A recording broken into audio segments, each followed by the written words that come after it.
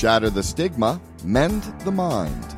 Welcome to the live broadcast of Talk Revolution, hosted by Dr. Paul Sambataro, neurocognitive scientist, author, and retired school psychologist.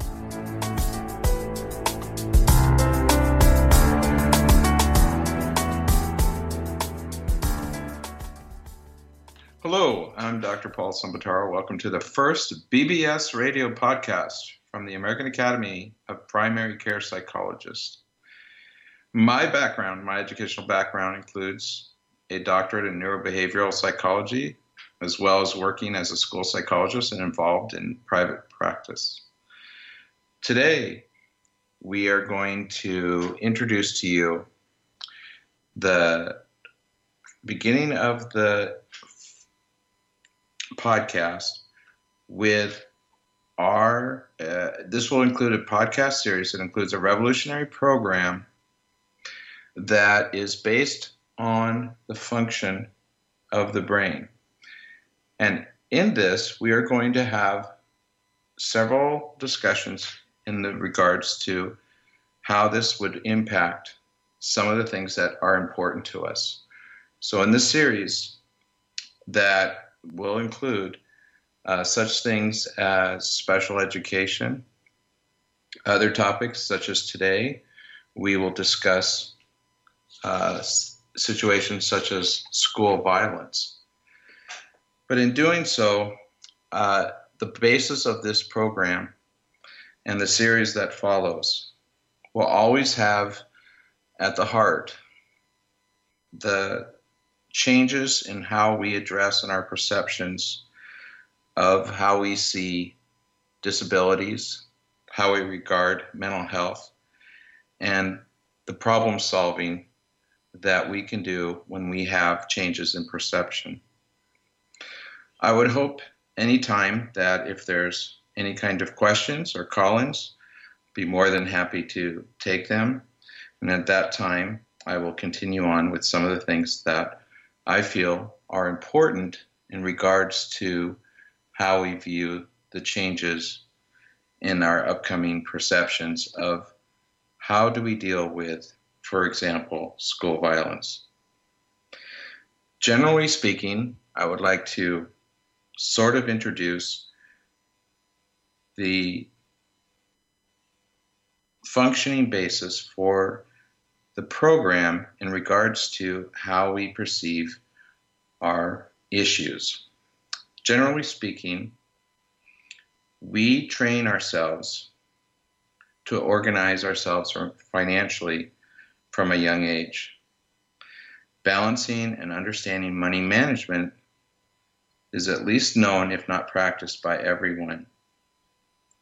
Until recently, we have relied on culture and unwritten verbal rules in society to confirm such things as personal boundary space, respect, self-esteem, and general rules that regulate our interactions without having to make choices or decisions.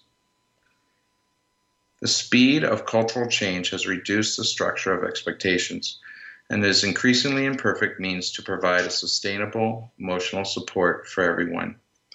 And the gaps are everywhere. So in this regard, this program, the way we have based our approach, is to take these ideas and concepts and to identify ways in which we can attribute or focus on the problem-solving aspects of the issues. For example, what makes a person snap?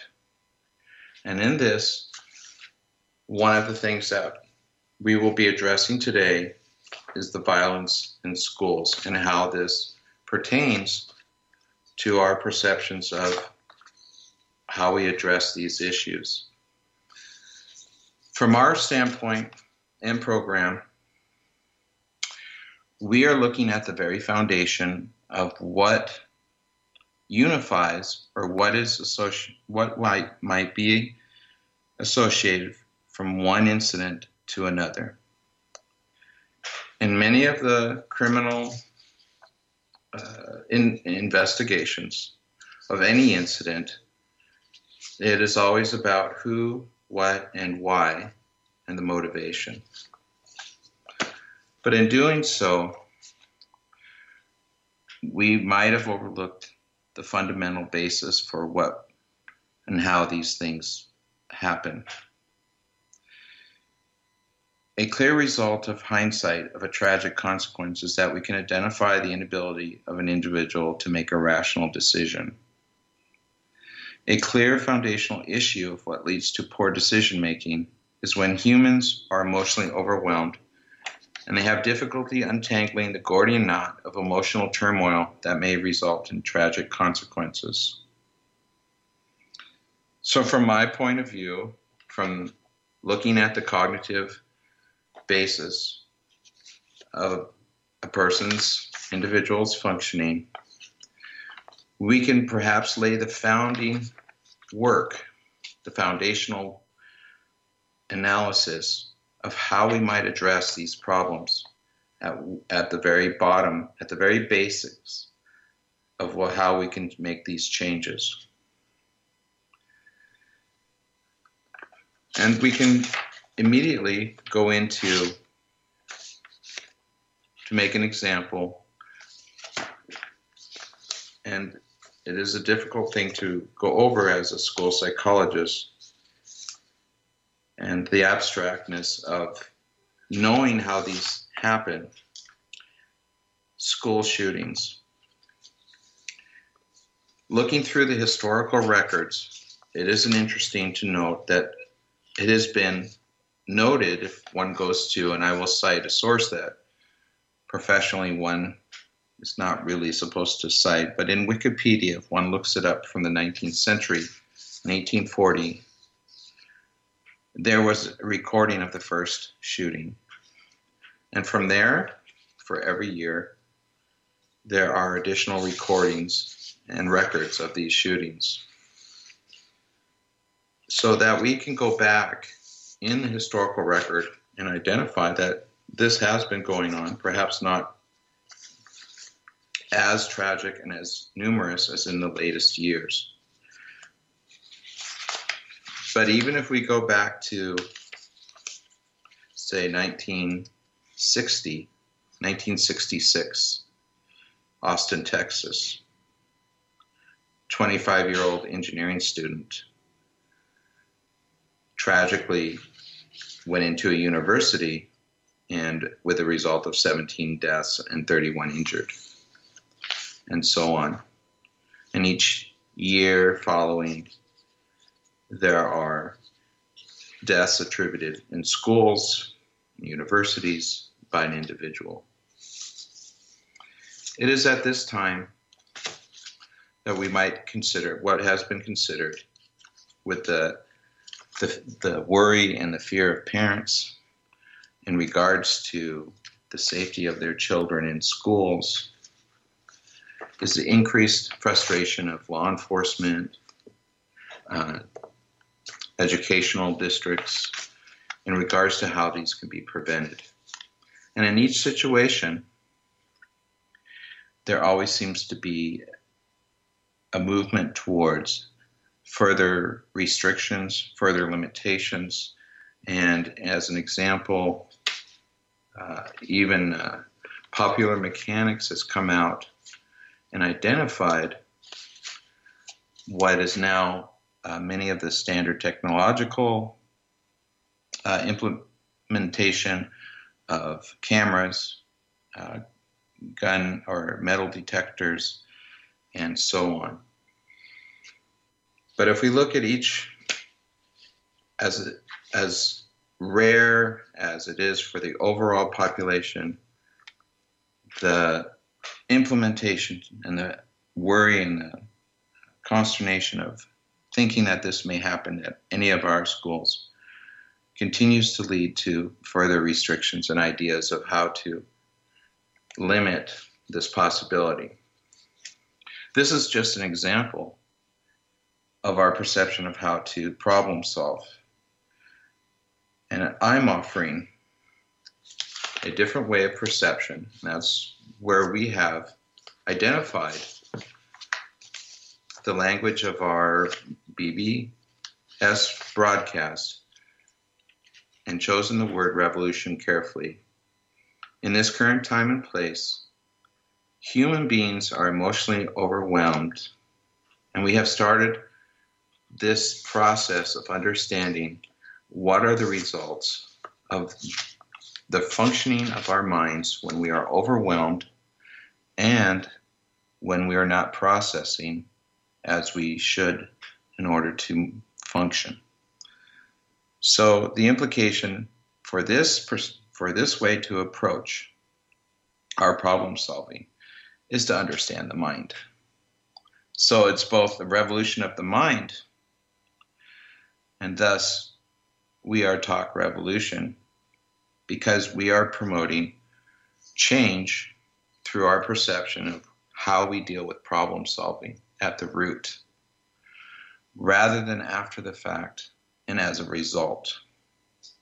And from this, we have built and determined to convey the word, an acronym, FAR: Function, Awareness, and Responsibility. This is coming from the identification of how the mind functions and the results of when we are overwhelmed.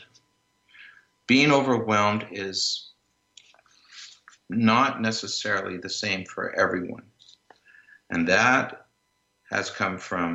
can be identified through diagnosis or the results of complaints or medical issues, but each person is individually different in their results of when and why they may become overwhelmed. And just as the differences in the results of being overwhelmed may occur, there are also differences in the results. And these differences are due to the diversity of our brain functions from each individual. Later on in what I expect down the road, several of my books are being written right now to explain the theory behind those impact of cognitive functioning and how behavior follows that, and why, as individuals, the results are different, but also can be gathered, and patterns can be seen from that. So in this diversity, we can think of it as a bell curve in which there are many different reactions or different instances of how we react to stimulus of our environment. Imagine that we had sensory data through our eyes, ears, nose, taste, and touch. Now imagine all these data points are included in the need for the brain to process, conclude, or react to. Now we include our ability to sift this information to make an informed decision, an opinion, or to ignore the information. And most of the time, thankfully, we depend on much of this information to be processed automatically. And this is where the difference between one individual and their environment, one individual and their genetics, is brought to bear on the results when a person may or may not be overwhelmed. And in this result of the data coming into the brain faster than it can be processed results in the brain's cry for help through the process of physiological reactions. The reaction most of us are aware of is the increased level of stress and anxiety. So for any given incident, we are trained, or through cultural, nonverbal cues to react in certain ways to a certain stimulus. Some of us in this time, and because culture has been changing rapidly with the advent of technology, our environment has been changing faster, more likely to be changing faster than we are adapting to. And at that moment, we might expect that certain individuals who are not adapting to the fast pace of our changing environment, a person would snap or do something that we know is apprehensibly wrong, painful, and hurtful. And this again would point or can be looked at as individuals who may be at the point of not being able to process all the data, all the points of sensory, emotional, many types of different sensory that cannot be processed fast enough to make good decisions. In regards to making good decisions, then we look at the individual and the environment, and most of the time, in order to understand another individual, again, we are trying to organize function around behavior. If a person's behavior is such, then they are functioning.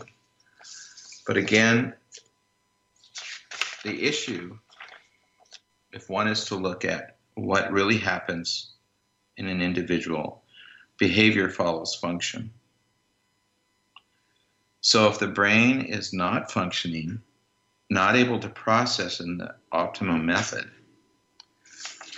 then we get the increases of stress and anxiety. We are not problem solving as fast as we need to take in the changing environment.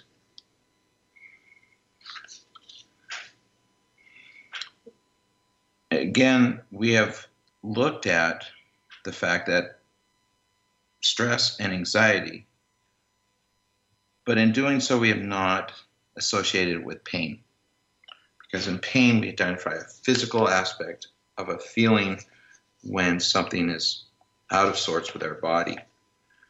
So if we break a leg, there's a sensation that it hurts painfully. But when someone is depressed or unable to resolve an issue, we normally dismiss that as not being strong enough or educated enough, or in some instance, without taking into consideration that might be considered pain too. How do we get to this point? If we look at the bell curve,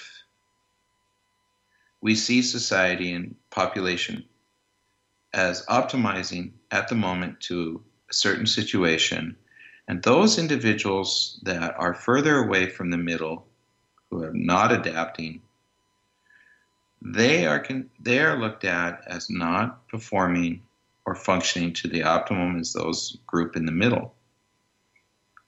And it becomes then where we are dismissing those on the outside and peripheral of trying to meet the optimum environment that those in the middle do. And then again, when we talk about pain, the outside group, those on the furthest away from the adaptation possible to meet the expectations of society and institutional expectations, are looking for ways to compensate. If they're not processing and they're in pain, their perception of pain, not ours, then we have several outcomes that can happen. One, they actually properly seek medical help. Two, they're understood what their issue might be, and are helped and supported. 3, self-medication, because the brain, the function, is understanding or is looking to find a way for itself to work through the pain that it feels by not being optimal to its environment at that given moment.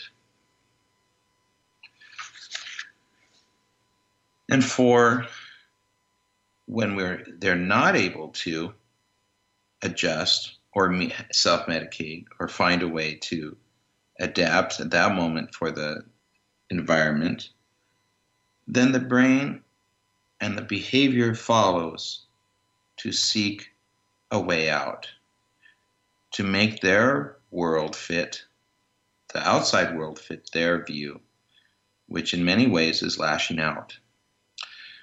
We can point to one of these behaviors that we're probably all familiar with, especially as parents, is temper tantrums. In a temper tantrum, when we're younger, we desire something, we want something, we're trying to make the outside world pay attention to our world.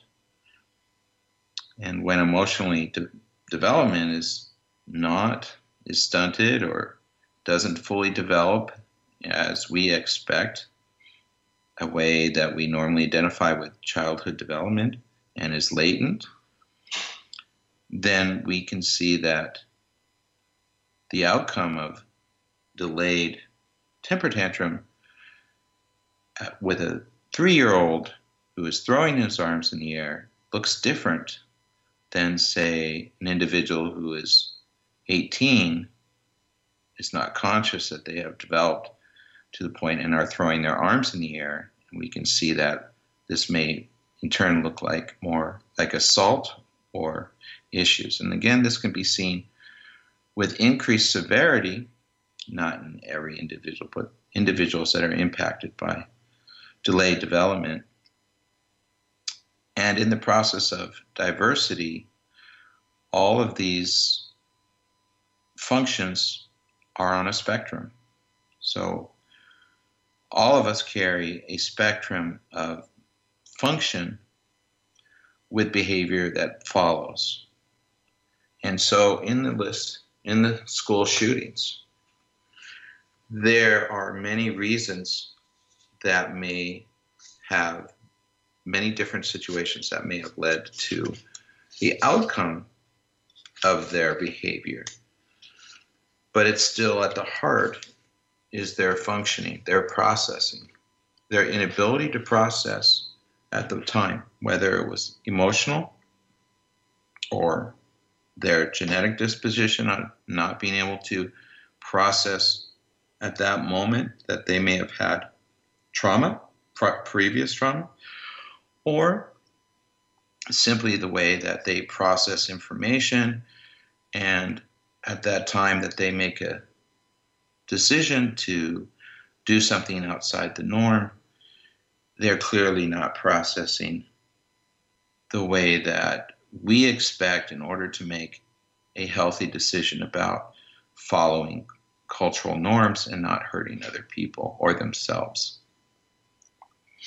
One example of that, while many of the situations in the school shootings, the individuals that I'm familiar with have had mental health, previous mental health, undiagnosed or issues or trauma from childhood. Some have not. One of the latest examples of that was the Las Vegas shooting in 2017. And the police closed the case with no motivation. But if one takes a step back and looks at what really was the underlying issue of the reason, one might say, well, it's a random genetic issue, or it's a random problem with how that person saw. But in the end, if one looks back at the emotional decision that he came to, we might conclude, if we looked at a wide enough variety of people in that category of functioning, that he was not processing his emotions in a way that would have provided a much more reasonable problem solving for the issue on hand. There are a lot of clues to people who are in the field of diagnosing or in the field of understanding this. And I am not here to diagnose. I'm not a medical doctor per se, and I would not make a diagnosis of a person on the internet or without having done testing and assessments and so on. But there are patterns to people's cognitive functioning, and the bottom line that we share, even if we are different across the world in different cultures, what we do share is that we process, that we have memories, and how the brain takes that information from one part of the brain to the other. And when there are differences in the way the memory is recalled, in the way that the information is not processed or processed, then those are the differences in which an event, situation leads to a person making that decision. But in the end, it still comes down to that person was more likely to be overwhelmed, emotionally overwhelmed with data, to the point that they were not making a good decision. So the problem solving one might implement, not only would one see that there are ways to have eyes in the classroom, have lockdown, have metal detectors. These are results, but to prevent these things from happening, there are ways in which we can help and support the brain to make good decisions. And that is by helping and promoting the brain to process the information. This is clearly seen when one is working with differences in severity. The differences in severity are, for example, from autism to bipolar and everything in between. And in those instances, one is specifically working with certain treatments. But when one is not working with that, there are still the issues of working with processing and information. For example, in autism, there may be more than one emotional issues of processing. There may be sensory, how one feels the touch of their shirt, how one feels the light, how one sees the light, how it bothers them. Noise is a particular can be very stressful for individuals. Differences in people's space, closeness. These are all added sensory data that normally is either processed or filtered. So it may be just ignored, or it may be processed automatically. But when it's not processed automatically, then it becomes a manual process and it's one more thing on top of everything else. And then we get what we can see as being overwhelmed. Whereas in those who are adapting to normal issues and do not show right away any functional issues, it takes longer to find that they're being overwhelmed emotionally over a period of time, and at that point that they're no longer able to make an informed decision or a proper good decision about what they're doing, then the decisions become those such as in the schools. So again, it's a matter of looking at how can we go in and help support the brain to better help the individual make good decisions. And that is the basis of our approach for our series. In each and every case, we can look at how behavior follows function.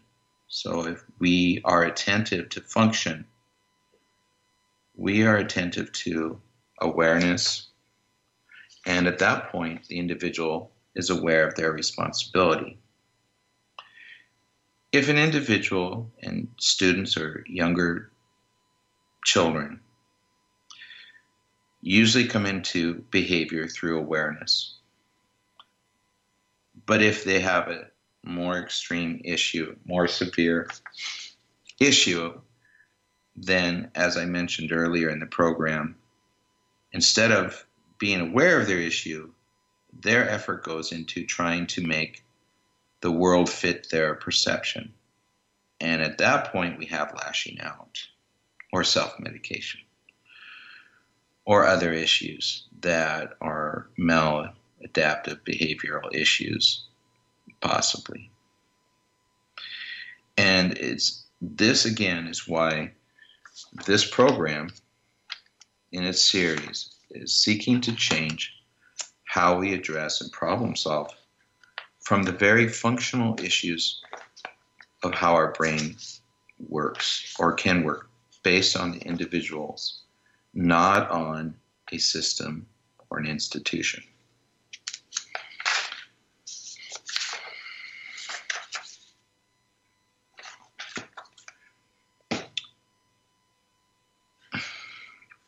So as a problem-solving method to this,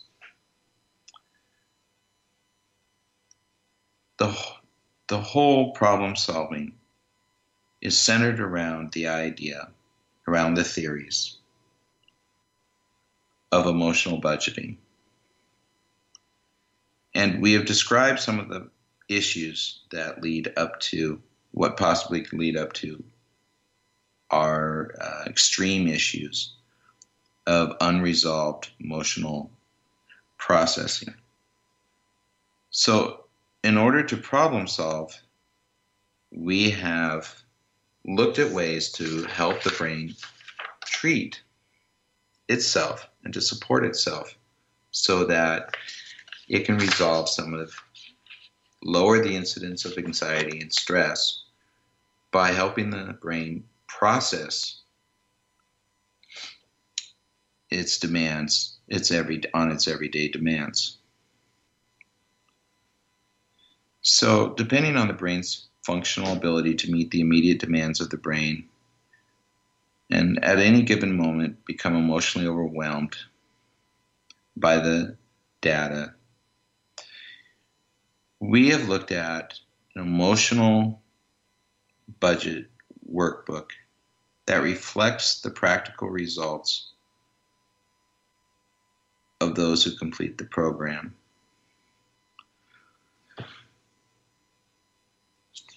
In most regards,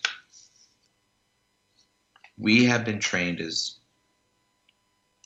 in our use or world around the world with financial management. This has been fairly standard for almost any child, is to learn how to budget, learn money as a practical way of surviving in their environment. But in no instances do we have a curriculum or that is outside of any cultural, verbal or nonverbal cues, how we deal with emotions. And so in this day and age, when we have our environment is different between different cultures, it's different between different individuals with different circumstances and educational demands, we are looking at a new revolution of providing training for young minds and older to take the emotions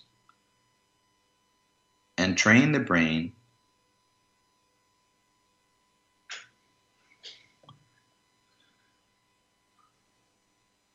to process as best, to help process in the way that we would work a financial problem and we would learn to work an emotional issue. And the way that would happen is similar to the way we would work a financial problem. We identify each of the relationships that we have in our environment that reflect where we work, where we live, our families, our work environment, our relationships with friends, and identify each of those by line in the same way we would identify our income and our expenditure. So we know that usually we have one source or two at the moment of income, but we may have 50 expenditures. And if we did not know that, we would have instead how much money we made and how much money we spent, and then the worry and the stress would be resolved around the difference between how much we made and how much we spent. And if we spent more than we made, we would not understand that until we broke it down into parts. And in similar fashion, we are breaking down into parts our emotional environment, our emotional relationships in the same way that we would with finances. And thus, what we are introducing to this is the Emotional Budget Workbook. This introduction is, as I mentioned, is revolutionary again in the sense of our foundational need to be sure to help the brain, support the brain, to get it to a point that the brain is lowering its anxiety, lowering its stress, and it understands outside of our consciousness. The brain understands when it's overwhelmed. And it looks and seeks to process at an optimal level that information that we might not in our conscious mind. So again, if we look at financial budget, we only know that money is coming in and money is going out, and there's a negative. Without understanding where and how we spent the money, we might become anxious, we might become very stressed, we may not be able to solve the problem because we wouldn't know how to address where the money is going out. And in the same way, emotions are similar. If we are accumulating emotions over a period of a day, a week, a year, depending on the situations, if there was trauma or if there was relationship that created stress, our brains may, depending on the individual and again on how their brain is functioning, it may not process over that period of time by categorizing it in the brain system where it needs to be put in proper perspective of memory. So, for example, those with emotional intelligence, a high emotional intelligence might, but with depression, might put away their emotions for the day into a negative category that is tied together like a train. And when that may be filed in a way that at the time that another incident happens, that identifying train of memory comes and is also negative, resulting in a more negative outlook. Or we may have, when we look sometimes at the autistic spectrum, we often may see that the data is not put away. As I was mentioning, we are looking at the new program new perspective of working with emotions as we might with a financial workbook. And so again, we've called this out perception and workbook, and specifically the emotional budgeting workbook. In this way, program, and in this way, we have seen in individuals that have used this program, by categorizing their emotions, their brain naturally, and again, this is an important part of this brain function, the brain is striving to take the information it has and place it and categorize it as we might a file cabinet. The brain is not sitting waiting for a command. It does this through its vision, does this through its hearing, and so when we write this out, the information not only goes through a different procedure, goes through a different synaptic pathway than the one that it has been going around and around, not being processed. So as the information is put down as it might in a financial budget and categorized, the brain also will do this for emotions. Does this mean that it will solve the problem by simply writing and transferring it, the information? No. But it does mean that the individual is more likely to solve their problem after the processing, after the categorizing. For example, if we have a stack of paper of financial issues in a stack, we will be frustrated, more likely frustrated and stressed by looking at that stack on our desk than if we knew that each of those files was in a file cabinet and we could look up each one and systematically identify what the issue might be. And the brain will do this for emotions as well. And we have come to realize that by implementing the practical side of that. So this is a way that we know that it works, because we not only have we done this for ages, thousands of years with finances, but now that we are doing it with emotions, we are finding that we can gain similar results emotionally in order to make those decisions that are good. So we find that some children make good social decisions, and we find some that do not. Those children who are likely, and we know this through research, do not make good social decisions, have issues with processing the data around them, and are often making impulsive decisions. We can make that same case financially. If we do not know and do not organize our finances, we may be likely to be impulsive because we're not aware of the consequences of those decisions. Whereas we process emotionally, we have categorized, it would be much easier to look by line item on an issue and be able to categorize. After we categorize, we'd be able to problem solve. So then it becomes a single item in which we are identifying, and because we have done our homework, we then know we can make a decision on that one line item rather than on the whole emotional turmoil that we may otherwise have had in order to try to base a decision on.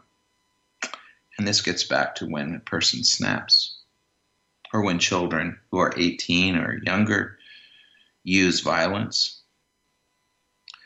We might conclude that the lack of processing the information leads to a lack of consequence and impulsive and decision-making, not based on something they know, but they're trying to configure their outside environment with their inside thinking. And of course, it's called dissonance. there's a gap. It's not working. So the measures become extreme, depression, and so on, and multiple issues of mental health, and increase and exacerbate the issue to lead to what might otherwise have been prevented. So we can look again at problem solving. Problem solving by way of supporting the brain in processing, helping it process, helping it categorize, so that we come to a line item of a problem that is much easier to identify, to resolve, and move on. It doesn't make the problem necessarily go away, but it helps the individual and it helps those around the individual recognize by a smaller degree of what can be done in a practical manner. And this is revolution of the mind,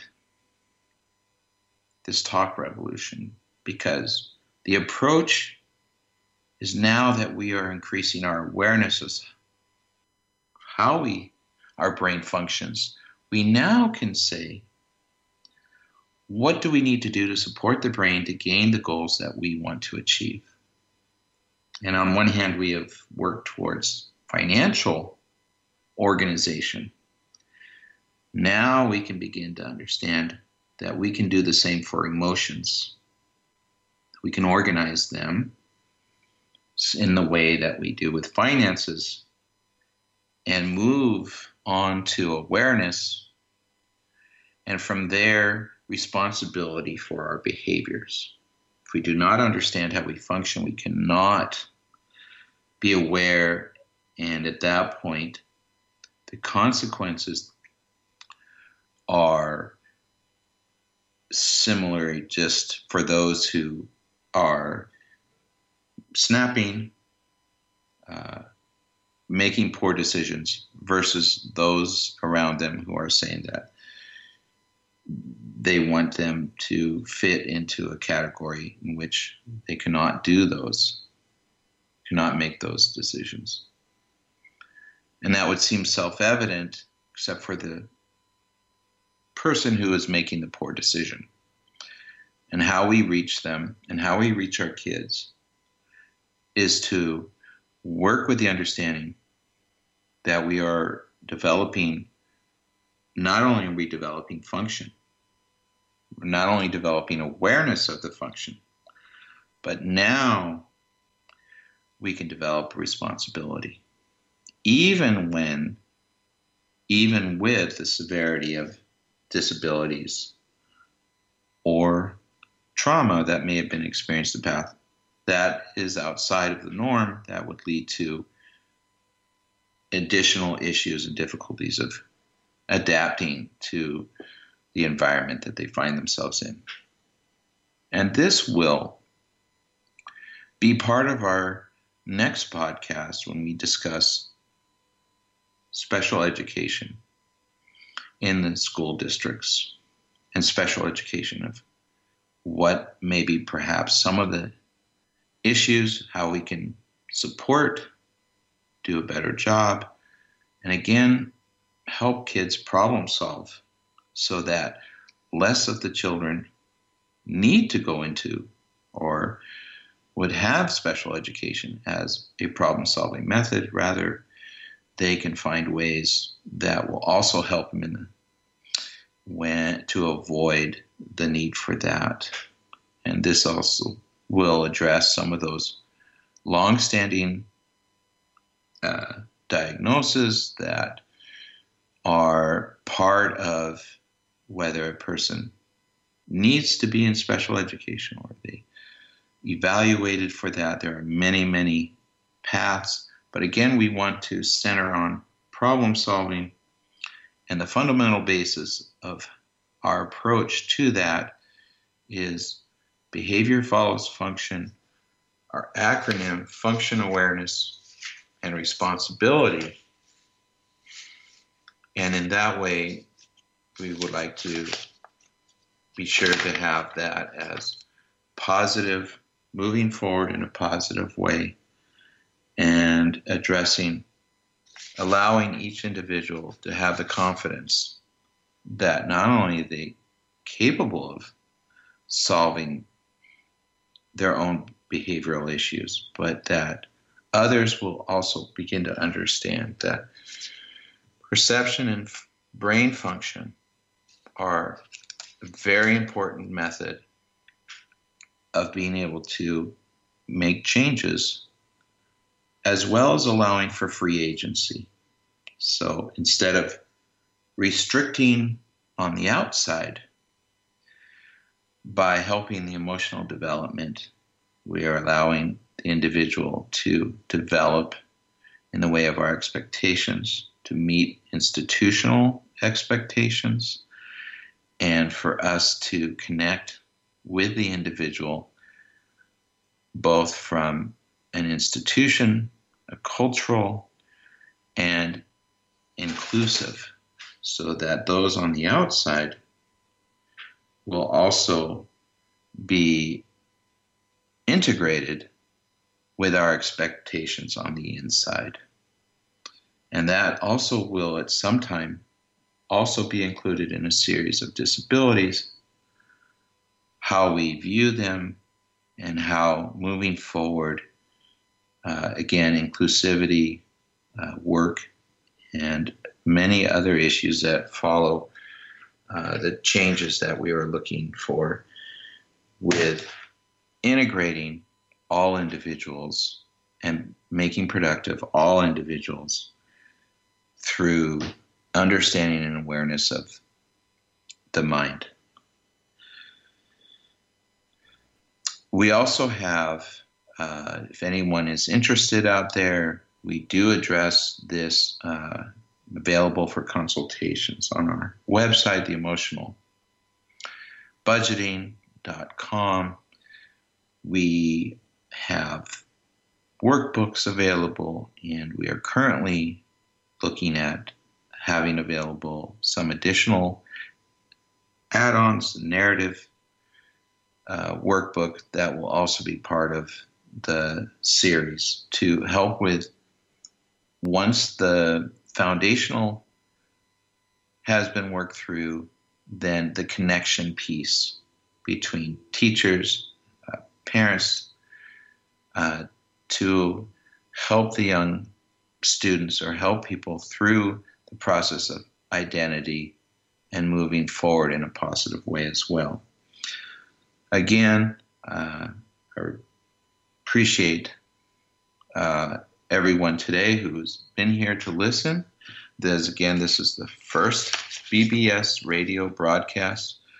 We are extremely excited to bring to you something that is different, that a change in how we may view our longstanding issues as, I believe, the system failure and the gaps that are presented in what we have been trying to do in mental health, what we've been trying to do to support those who we consider to have disabilities.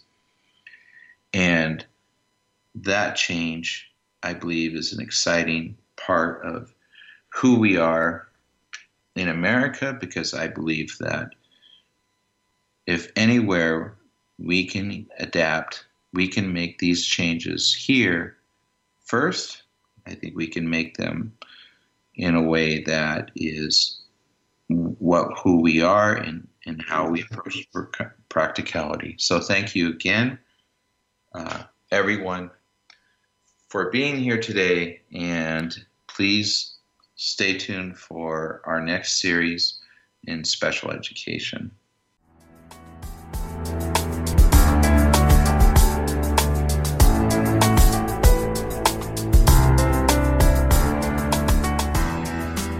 Consultations are available through emotionalbudgeting.com for parents, caregivers, individuals, and educators. Copies of the book are available digitally on Kindle and in paperback on Amazon.com. Welcome to the Brain Revolution. Until next time.